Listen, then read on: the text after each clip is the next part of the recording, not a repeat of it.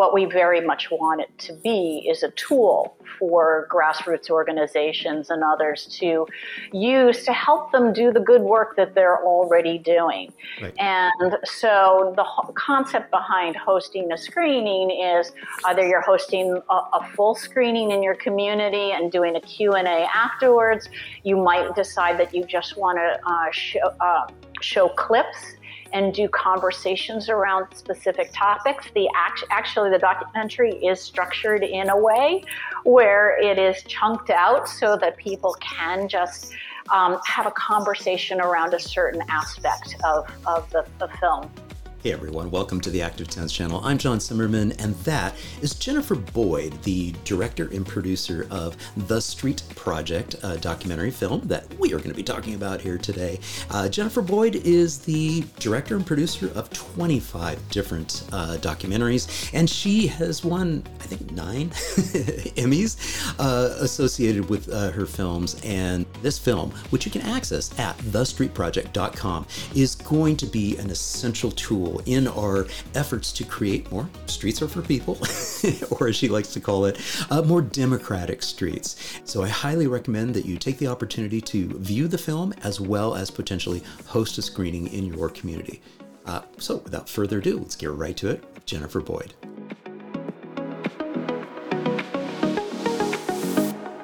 Well, I am absolutely delighted to welcome into the podcast Jennifer Boyd. Jennifer, welcome. Hello. Hi. Hi. Jennifer, one of the things I love to do with my guests is give them the floor and let them introduce themselves. So who is Jennifer Boyd? Well, hello. I'm a producer, director, writer. I've been in this field for what I like to say is plus 20 years. I stopped counting after 20. And I have done over 25 documentaries, a whole bunch of music shows. My world has predominantly been the PBS world. I have a company called Boyd Productions, and I've focused a lot on transportation-related issues over the years. But I do a variety of topics as well, and history, etc. But that's who I am. Yeah, that's who you are. That's great. And where are you based out of? Hartford, Connecticut. Oh my gosh. Okay. Hartford, Connecticut. That's one place I have not yet been. I need to get there. Yeah. So the reason we brought you here today is because of this gem. The Street Project is just been released, and it's an absolutely fantastic film. And we're going to be talking a little bit more deeply about this. In fact, we're going to spend the whole time talking about it. But take us back a little bit. What got you? You said transportation related. What kind of got you heading down that road? Pardon the pun. Yeah, it is a strange story, I suppose. Over the years, I have done a variety of projects on transportation that mainly centered on safety. And whether it was issues surrounding senior drivers or children. And then a while back, somebody had suggested, hey, this whole concept of texting and cell phones and all of that, you really should look into distracted driving. And so I created a documentary called 3 Seconds Behind the Wheel, with the idea that it takes 3 seconds to get across a football field, and your audience knows all about this. So 3 Seconds Behind the Wheel. And it looked at distracted driving. But while I was doing the research on the topic, I realized that half of all fatalities around the car happen inside the car, and the other half happen outside of the car. Right. So, the documentary was really interesting. People we put cameras into cars, followed people's behavior. MIT and Google and a whole bunch of folks helped us with the technology that we put into the cars. And we learned a lot about people's behavior. And This is a particularly interesting clip that was a complete surprise to us. The University of Connecticut actually went through hours and hours and hours of footage. Can you you can't play that, right? I think we can. Yeah. Do you want to? We can play a little bit of it, a lot of it. Yeah, you bet.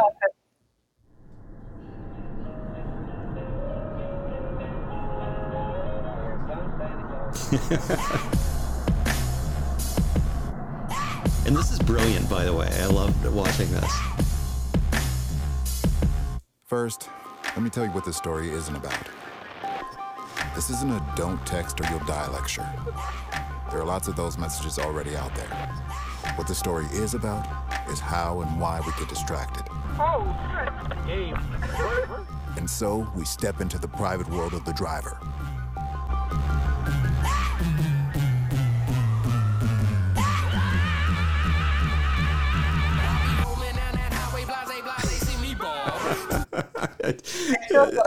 It's amazing. Scary, I know. It's and I highly recommend everybody, click on the link in the video description, go to the show notes if you're listening to this on audio only. You'll want to make sure to view the the rest of that clip, but also the film itself. Yeah. So that was an aside. So that was like 2018. Yeah, and that came out? Yeah, and I never expected to. I thought I was doing, in that case, a documentary really about texting and cell phone use, and clearly there were a whole bunch of different ways that people get distracted in the car, and that's what was so fascinating about that project. Anyway, when that finished, it was distributed by PBS International and on American Public Television, and it had a lot of attention. And so I thought, all right, why don't I take a look at how distraction impacts behavior outside of the car? There is that other half of the population, and what's going on there. So that's what I thought I was doing a project on. I thought I was doing a project on people walking. Your viewers are going to hate this, and listeners. I thought I was doing a project about people walking into the street distracted by their cell phones, or getting run over on bikes by their distraction.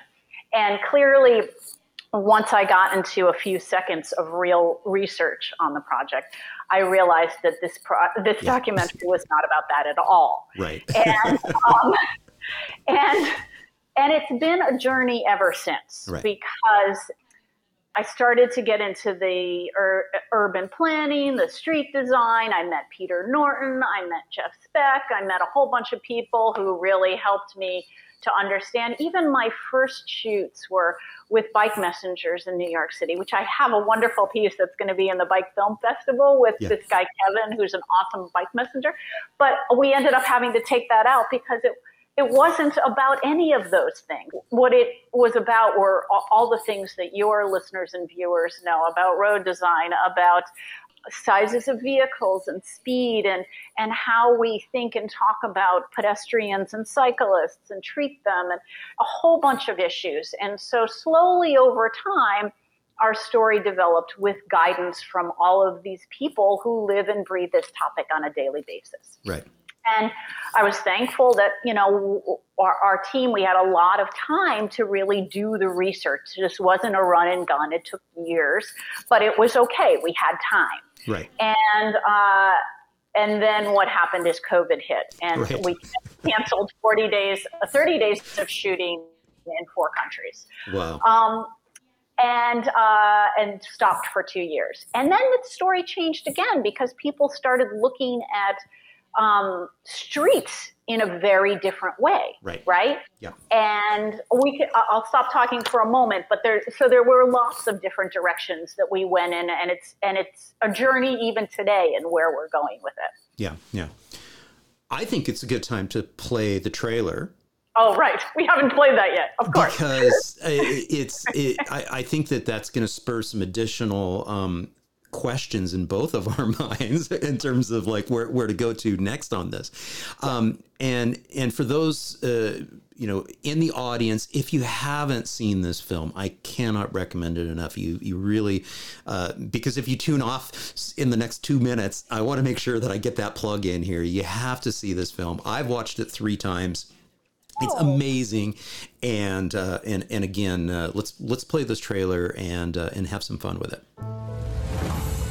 When we're thinking about pedestrian and cycling issues, what is the issue today? Survival.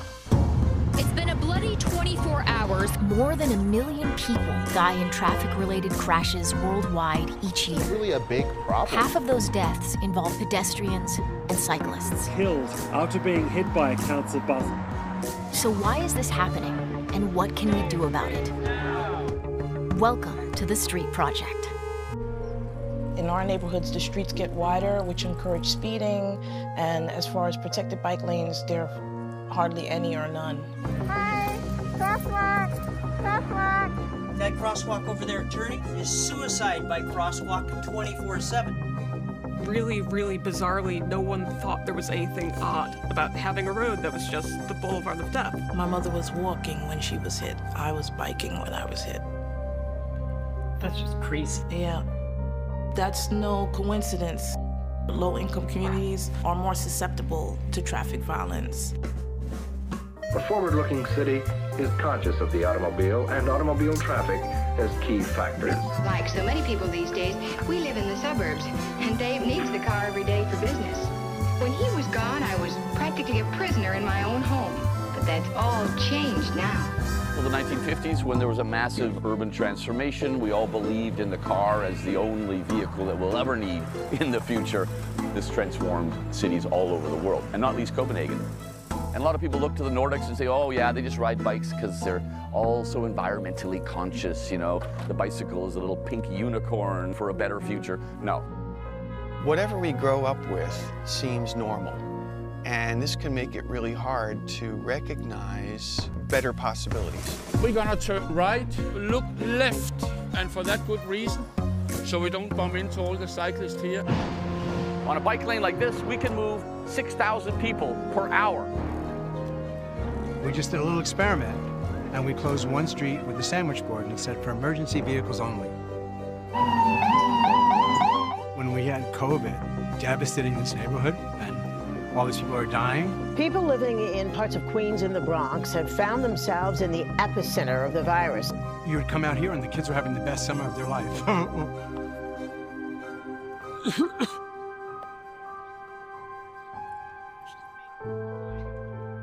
And they're asking how we can have less pedestrian fatalities. Right. Well, come out and look.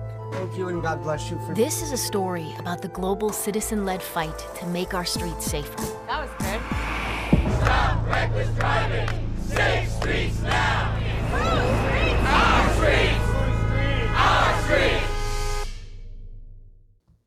Yeah, it's so powerful, and you say there, you know, it's a global fight, and it's citizen led, but there's also many countries and many cities that have taken the lead. And you profile, you know, Copenhagen. You talk a little bit about the Netherlands, and you touch upon a few other countries as well, like Vision Zero in Sweden, and the fact that Norway has made some tremendous strides in the Vision Zero movement.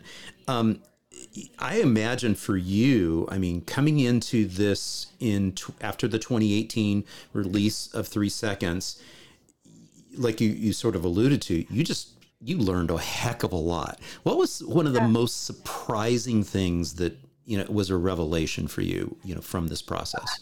Well, it's really from beginning to end. But I will start with one of the things that I wanted to make sure that we did not do is we didn't want this to be a film that made people cry.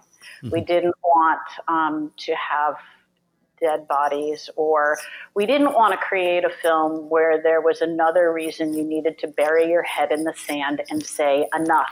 Right. I know the world is terrible. I don't want to hear about it.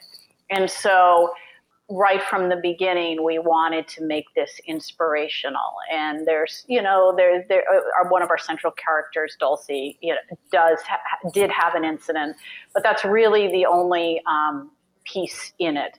And so we wanted to make something that was very inspirational. As far as what was surprising, I think that the whole jaywalking and that term, and, you know, even a lot of the history and sort of listening to some of the films, the documentaries, the propaganda that was out there in those early years. That was surprising. I will tell you the other thing. There are many things, but I was not going to go to Copenhagen. I was like, that is so stereotypical. Of course I'm not going to go to Copenhagen. Yes, everybody bikes there. It's beautiful. Of course a documentary like this should go to Copenhagen. But everybody knows that place is great. And then when I found out that it really had a driving culture, that the streets had been redesigned for cars, that like right here.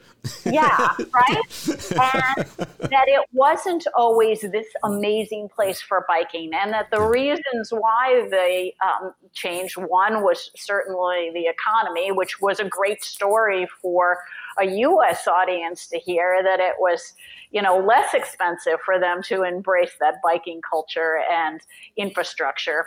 And two, that it was grassroots movements that created change. Yeah. Then I knew, oh, wait a minute. Now I really do need to go to Copenhagen to tell that side of the story. Yeah, yeah, and you talk about it in the film, and it's something that that we talk about a lot here on the Active Towns podcast. Is that places like Denmark, like Copenhagen, places like Amsterdam, they aren't always what we think of as Amsterdam now. I mean, they did go through that movement.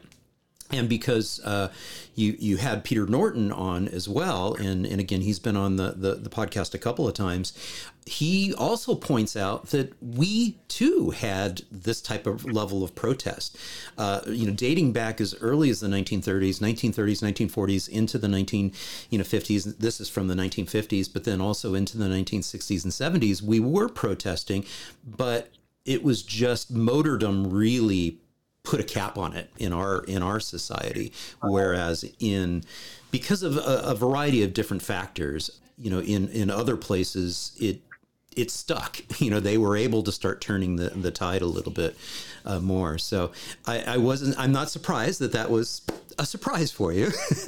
Yeah. Because I run into that all the time. When I share this with people outside of my little bubble, they're like, "You've got to be kidding me."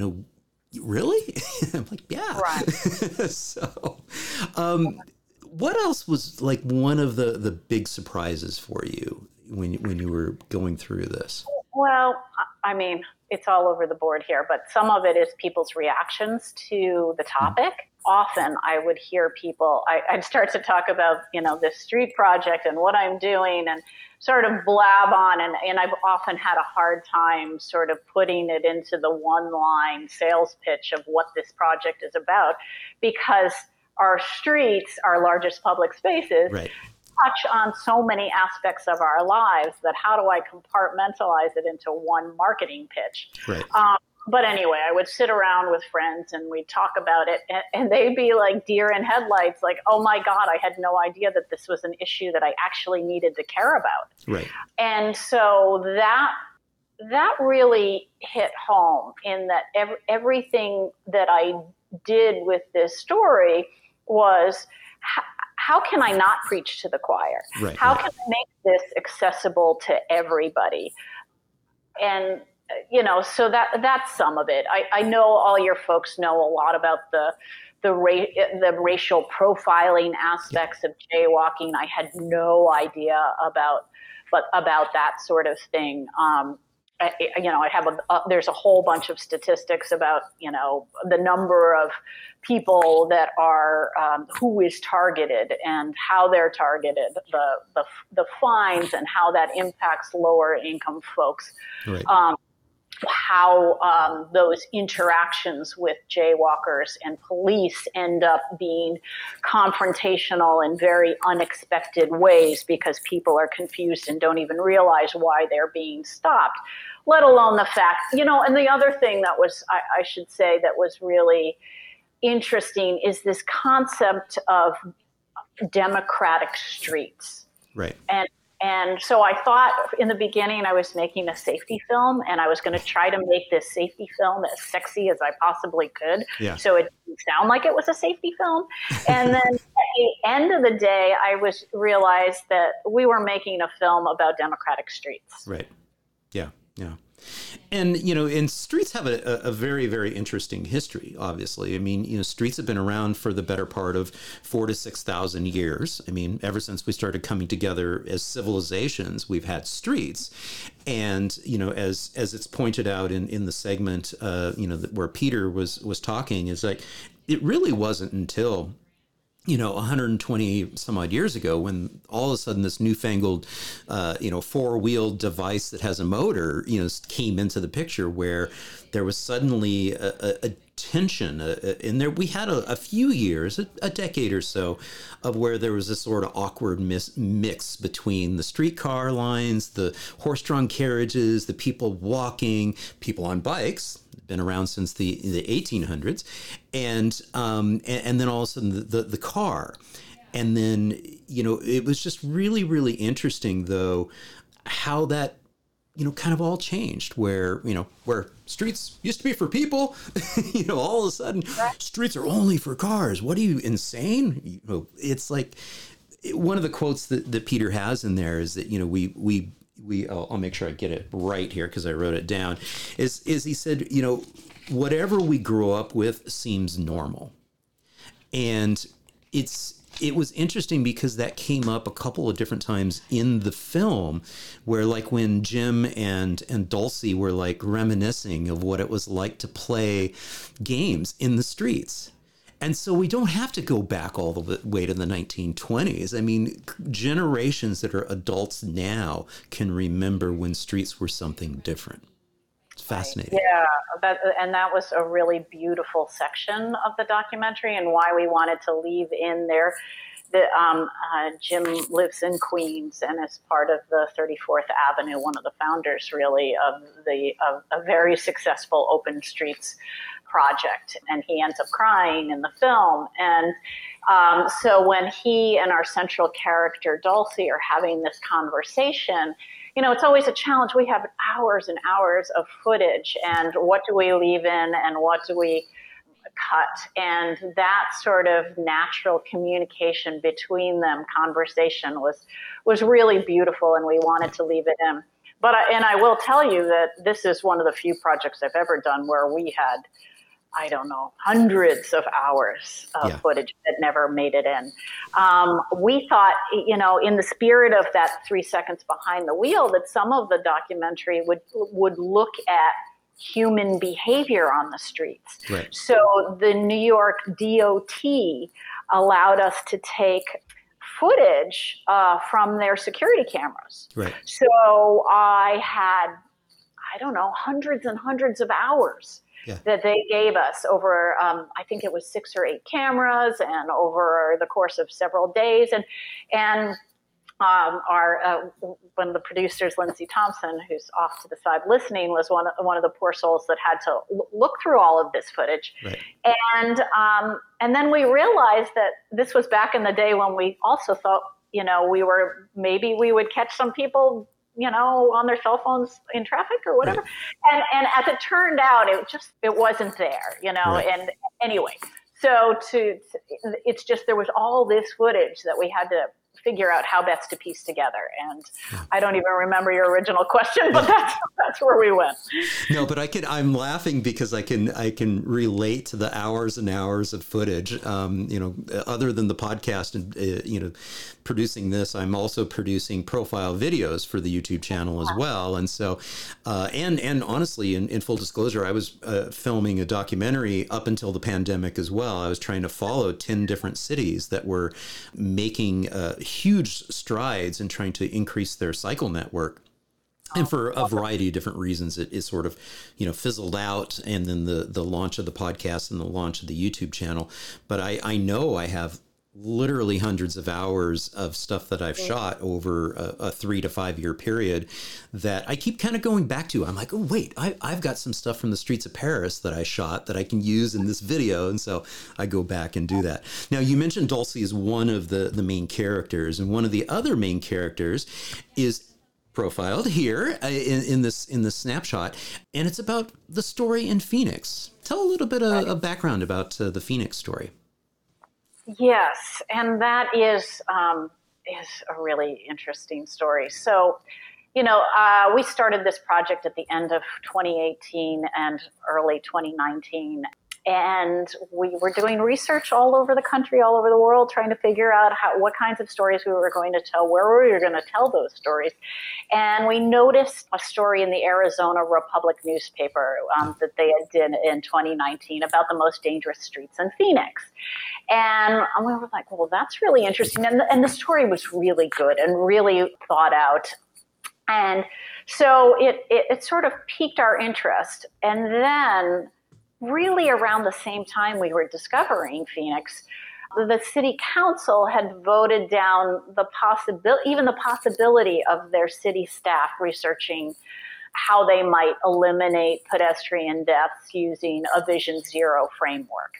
So we thought, wait a minute, it's considered one of the most dangerous places for pedestrians in the United States. And they voted down this concept of bringing Vision Zero into the city. Now that's really interesting. What's going on there? Why would they feel that way? And that's when we started to do some work. And we chatted with a whole bunch of sort of advocacy groups, nonprofits, city council members, that sort of thing. And Stacy Champion rose to the top. She's very much an advocate in the community on a variety of different topics, not just street safety. But this is a visual medium. The film is a visual medium. She was somebody who was very comfortable on camera, was able to tell the story of what's going on in Phoenix. And so we decided, okay, there's definitely something worth talking about here. This clip is crazy. That's the image. That is the monster that is there in that Melrose district in Phoenix. I mean, we're talking about a 6-lane Strode with the center turn lane. So it's actually 7 lanes, high-speed corridor. Oh, yeah, insane. And I suppose it's not that different from a whole bunch of Sunbelt states. But I hadn't, once you start learning about this topic, these issues, you view the world in a very different way, right? Yeah. I can't even go on vacation to a beach community without analyzing how the streets are and how hard it is for me to walk across the street and all this stuff. It's like, my mind. Welcome to our world. Yeah, right, exactly. And so we went to Phoenix. And Stacy was wonderful and easy to talk with, but I wasn't expecting it to be so easy to see what she was talking about. And so even the night I got there, I was in an Airbnb before I had even met Stacy. And Phoenix has all these wonderful new little restaurants. I don't know how new they are. They seemed cool and interesting and new to me. And I wanted to go to this little taqueria down the street. It was a few houses down on the other side of the street. Yeah. And so I love to walk. And so I parked the car. I walk out the driveway. I take my left turn. I go to the end of the street. I look at the restaurant. And I realize I can't get there. That it is actually... You can see it, but you can't get there from here. Right. It would truly be terrifying for me to try to cross that street. Yeah. And so I'm like, oh, that's a shame. I really want to go there. So my only option would be to go back and get my car and go around the block and drive. And that would be insane to me. Right. Or I just walk down and find something on this other side of the street. And so, of course, that's what I did. And that was my first taste of it all. So anyway, we get there. We do our interview the next day with Stacy. She shows us this corner that she's talking about.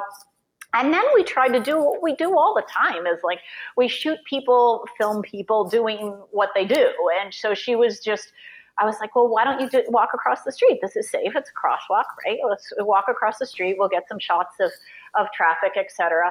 And then maybe Joe, our director of photography can follow you across.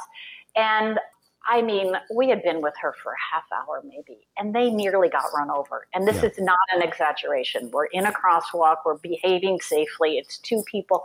Yes, he has a camera with him, but we're in a crosswalk walking across the street. And I filmed it with my cell phone because I thought I was just getting some cute little marketing shots or whatever. Right. And all of a sudden, you know, and then over the course of the day, we are just shooting traffic and car after car is zooming through red lights. Like it's part of the behavior there. Now, and you can start to understand it. Like if you're driving really fast, if you know you can get away with it, if there's what you think is nothing in front of you, the other people in the other direction kind of, their light, it hasn't registered or they can't ramp up speed enough, you know you can get away with it.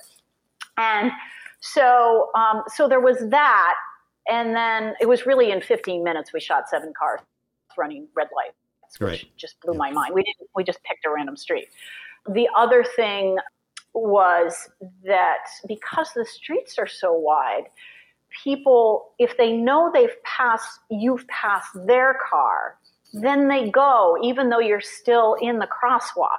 Right. So you have these people, you know, that are moving across the crosswalk, even though you're still in the middle of the crosswalk, which is something really different that I hadn't seen before because I'm used to once the pedestrian goes into the crosswalk, people stop until you're on the sidewalk on the other side. Yeah. And so a lot of that was really interesting for me, and I just thought, oh my God, it is really hard to be a pedestrian here, let alone even trying to cycle here. Yeah, and what's brilliant about your film too is it doesn't, again, it's not trying to demonize drivers and pass blame. It's like you get to the point where you start to highlight the key message that we talk about all the time is it's the design. We've designed it this way. It's performing exactly the way it was designed to perform. Exactly. And that's something that Jessie Singer talks about in her book, There Are No Accidents. I mean, these are not accidents. These are results. We're getting the results of the system that was designed this way. I have a little video clip here called Safer Communities. Let's play this and we'll talk a little bit about that. This isn't just a large city issue. Communities of all sizes can make their streets safer. Adequate street lighting, crosswalks in places where people really want to cross. Traffic signals that allow enough time for people to cross. Curbs with ramps so wheelchair users aren't stuck in the street. Protected bike lanes. Bus stops in safe places. These are some basic safety measures that make streets safer. And I would even argue that it's also just the basics of building a productive street, a productive community. Right. It doesn't even have to be about safety. It can be just about creating public space where people are welcome. There's that people orientation that Dulcie talked about. Yeah, and it's so true. And thank you for pointing out the not demonizing anyone or, we all love cars. Well, I mean, I like my car. I do. Sure. I like my car. It's convenient. It's easy, whatever. But I also really love to bike and I really love to walk. Passionately love to walk. And I live in a walkable community now, but I also have a car and a bike. And so, the idea is that, again, getting back to those democratic streets.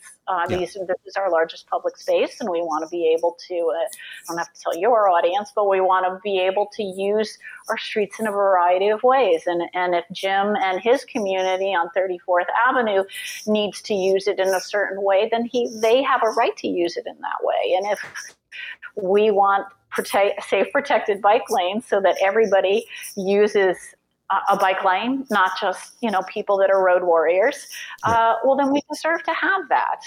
And it doesn't have to be really expensive. So that gets at the heart of that. And those animations, certainly, that's what we tried to do to show that to create livable, vibrant spaces. Yeah. And it doesn't have to be that hard. So this is the landing page for the film. So this is thestreetproject.com is the website. And it's one thing to be producing content, whether it's a podcast or the YouTube videos that I produce, documentary films, as you've just done here and have been doing throughout your career. It's one thing to have this, moving educational content, but if it doesn't get outside of our bubbles, it kind of falls flat. And so one of the great things that I love about when I go to your website here, I see host a screening. Talk a little bit about how impactful and powerful that is, because it seems like if we have this ability to host screenings, community screenings, welcome other people in, we might be able to break out of, the echo chamber that I've been in for the last 15 years doing work in this arena. Right. Yeah. Thank you for mentioning that, because it's really important. We were lucky enough to be able to create this film, to have a good budget, to get distribution through PBS International, and it's on Amazon and a whole bunch of other places. But what we very much want it to be is a tool for grassroots organizations and others to use to help them do the good work that they're already doing. Right. And so the concept behind hosting a screening is either you're hosting a full screening in your community and doing a Q&A afterwards. You might decide that you just want to show clips and do conversations around specific topics. Actually, the documentary is structured in a way where it is chunked out so that people can just have a conversation around a certain aspect of the film. So we have somebody now that is working on what we call the impact campaign. And the idea is over the next 18 months, the film will be made available to organizations and individuals who would like to sort of lead a charge in their community. And, it's sometimes these visual tools can help create change, right? We can all be shouting as loud as possible and doing our charts, et cetera, and studies. And every now and then, maybe whether it's a trailer, a section, a full doc, maybe that can spark enough emotion with the right people that are in power to create change, that it makes a difference in some way. So whether it's your listeners and viewers or other folks that you all know that might be interested in hosting a screening, it might draw other folks in who wouldn't normally care about this topic. They may, we actually, tomorrow night, we're in Providence. We're doing a screening there. Right. And we've been doing screenings in New York and in New Jersey and Vermont so far, And so anyway, it's available. It's a tool. I hope it gets used that way so that it is for a broader audience and we're not just preaching to the choir. Fantastic. And I see that we have two other little clickable squares here. We've got Amazon Prime and we've got PBS America. What's the process for somebody to access the film through those mechanisms? Okay, so let's see. And there's a couple of things. For your international audience, it's being distributed through PBS International. So what that means is that countries will decide, and television stations around the world will decide that they, in fact, would like to license the film, and then it ends up being streamed and broadcast on their stations in various countries. So if you don't see it yet, feel free to shout out to your local television stations wherever you live to see if they're interested in carrying it or streaming it. Those buttons really do link you. PBS America was just launched. It's an online streaming service. Okay. And the thing about it is it's got commercials in it, so it can be a little tough to watch it that way. Amazon Prime it's typical. You could download it for rental or, stream it however you want. So that's really the variety of ways, the streaming online, the international, the hosting, the screening yourself. And, hopefully slowly over time, there won't be any way, way that people aren't easily able to watch it. Right. One of the things that this reminded me a lot of this particular documentary that came out a few years ago and won a whole host of awards, including here at South by Southwest in Austin, Chasing Coral, and a group of filmmakers out of Boulder, Colorado that have done some wonderful documentary films, including Chasing Ice, which was also another award-winning film. Yeah. And they really were intentional about this becoming an issue, an action, take action, a movement. And so you talked about the engagement campaign and the things, because I think what you noticed from going through this experience is that this wasn't just like a normal documentary that you're going to wipe your hands of and walk away. Right. You sort of kicked into a hornet's nest and caught a tiger by the tail, with my mixed metaphors here, in terms of, it's like, what next? We need to take action. We can't just keep accepting the fact that, in the United States alone, approximately 115 to 120 people are killed every single day on our roadways. It's like the size of a small jetliner crashing every single day. And that's just the fatalities. Doesn't even take into consideration the serious debilitating injuries that take place. I mean, 1 million plus annually on our streets. But it's not news. It's not in the ether. And so that activism and that movement, creating that movement, is a huge part. And so I was very encouraged to see that there's the beginnings of that, and certainly the screenings, the on-site screenings, is a great first step in that arena. Yeah, and that's what I was alluding to earlier, how this has been an ongoing journey and discovery process, because I didn't know what I was doing in the beginning, and I didn't really realize. I knew that there would be some sort of impact campaign that we would try to do, because it's not an unusual technique. Right. People that do documentaries these days often do impact campaigns because you want to extend, the possibilities of who can see this documentary and make an impact. We all try. We Right. would be doing other things in life if we try to use the medium to create change, to be helpful. Right. And then I slowly over time, I fell in love with the topic in a way that I never expected to. I'm a storyteller. It's not, Right.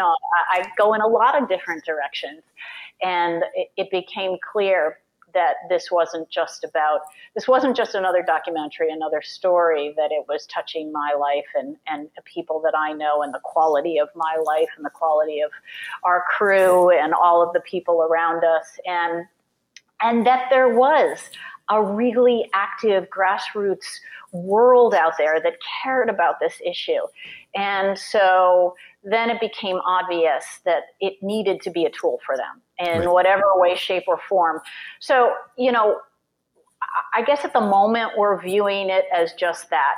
All of you guys have been doing this research and living and breathing it for years. And so I don't know the best way to reach any one particular community or address the issue on a global scale, or, there are so many smart people out there that are doing this work.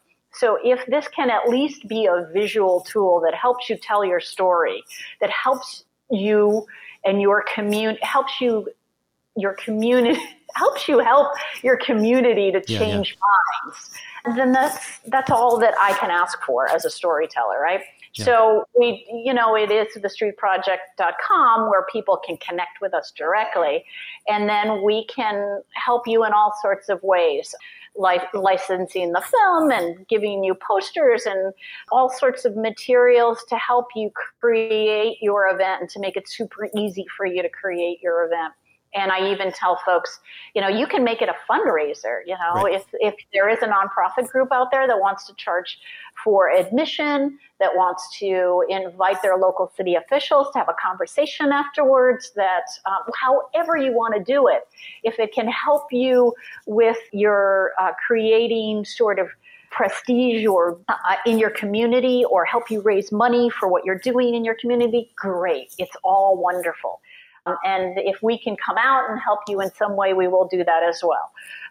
So, we're going to stick to an 18-month campaign, and then we'll see where it goes from there. We're still raising corporate money to make sure that we have can continue to fund our staff to help people along the way. I think we'll be okay. I think there's a lot of people that care about this issue and want to support it. So so that's what we're up to at the moment, and we're open to suggestions. So if you or any of your listeners say, "Hey, this is what you should be doing to get the message across," we're open to ideas. Well, one of the things that I find most appealing about this film and this type of storytelling to begin with is the fact that it ends on a positive note. It ends with a sense of hope, because what you experienced, especially since you were filming through the pandemic era, is that you came out the other side and you actually saw some great success stories to be able to highlight. And that's the whole point, because if it's just doom and gloom and, oh, these numbers are shocking and this is horrendous, and then, like you said, people just kind of put their head in the sand and they say, okay, well, this isn't going to happen. And that's what I try to do with the Active Towns channel too, is to try to profile the success stories so that we can see that, hey, we can be like Copenhagen and the Netherlands too. Just a few decades ago, they were in the same boat in terms of, streets that were clogged with cars and battling things. So. What's interesting also, but aside from my being intrigued by the history piece with Copenhagen and the activism, when I actually got there, I am somebody who was always terrified to bike in cities. I just would, I would not do that. And it opened up my world and my mind when I was able to bike wherever I wanted to go. And to the point of the folks we were talking with there, this wasn't about exercise. And it really was about just getting from point A to point B as quickly as possible. And that just because you're on a bike doesn't mean you want to take your, this glorious way through the park in order to get back to where you originally wanted. And it would have been, a 5-minute car ride, and it's going to be now a 50-minute bike ride. It really was that in order to get from point A to point B, it would be a 50-minute car ride and a 5-minute bike ride. Well, so in taking that concept, when I got back home, I was in New York City, and I got off the train at Grand Central Station. I was with my husband, and we were going to an event, and I just casually looked down at my GPS, and I just to get directions to figure out. I like to walk, so I thought either I was going to walk or I was going to take the subway. And I looked down and I saw, it's going to take me, what was it? It was going to take 40 minutes by Uber and around 38 minutes by walking or subway, somewhere around that. But it was going to take 17 minutes by bike. Right. And I thought, well, let me look out. So I went and looked over at the city bikes. Yeah. And I saw, okay, they're right there, right in front of Grand Central Station. All right, well, I'm still not convinced yet. Let me go around the corner and see if there are protected bike lanes. Right. And I walked around the corner, and sure enough, there was the protected bike lane. I'm like, all right, John, I'll give it a try. Let's go for it. So I hop on the bike. We download the app. We do the whole thing. 10 years ago, I never would have done this. Right. And I hop on the bike. We go all the way down to where we need to go, and it is delightful. I felt completely safe. Yeah. We get there, and then at the end of that, I have a friend from college who's way up on the Upper East Side, and he's like, I can't come down and meet you. It's too far. I've only got the short window of time. Can you come up here? And we're like, all right, I think we can. And we ended up biking for like 85 blocks. And it was the first time I realized that Uptown actually is up. Like there's a slight hill all the way up. But it was so wonderful, and it felt joyful, and it felt like I was back in Copenhagen again.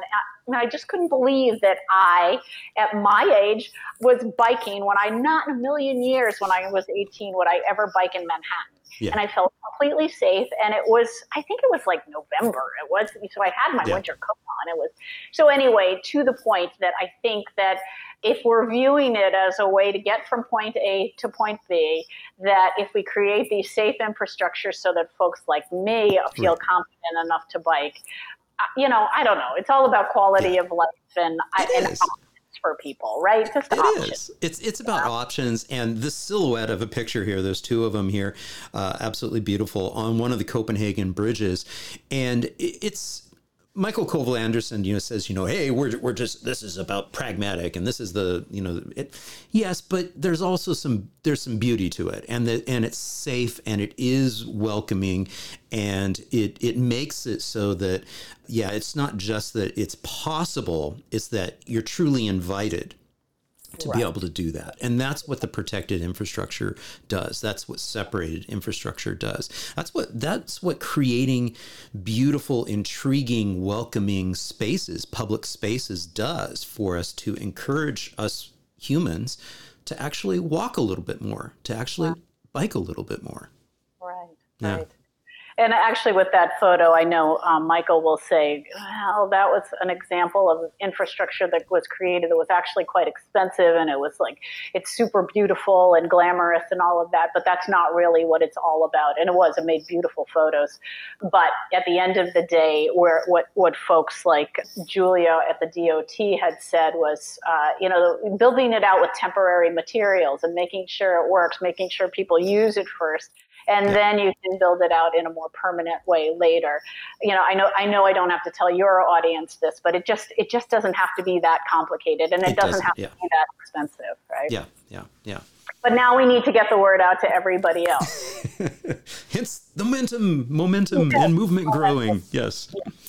Any final thoughts that you'd like to leave us with here today? Well, like I said, I thought I was doing a safety doc, and I realized I was really doing something about creating democratic streets for all, so that, we're not anti-car by any means. We're just about giving people access.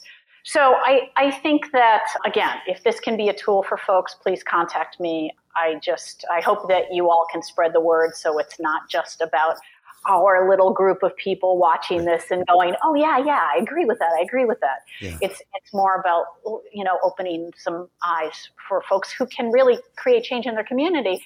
And what did we learn most from COVID is that you can block a street overnight. You don't have to have all these complicated processes and procedures and years of waiting and studies and tests. We can do things in a really simple way. Let's see how it works, and then build it out from there. Yeah, absolutely. Okay, when the dust settles on this and the movement and all of that, it's not going to ever settle. We're gonna keep you engaged for a while. But I have a feeling you have other projects that you need to get working on. What's up next for you? Well, they're really unrelated at the moment. I'm open to suggestions. But right now we're doing a 5-part series on the history of Las Vegas. I'm doing a project that is on Mesa Verde National Park. Okay. We're just all over the place right now. And then working on this impact campaign to really, get as many people on board and learning. Well, since you mentioned it earlier, you can't unsee or unlearn what you've now learned. So I have a feeling that, especially with the Las Vegas history, it's going to, your eyes are going to be like, oh yeah, this is connected to that. It's weirdly all connected. It's so weirdly connected. It is. When you start looking at how the roads are designed in Las Vegas versus, it's all part of that Sun Belt. And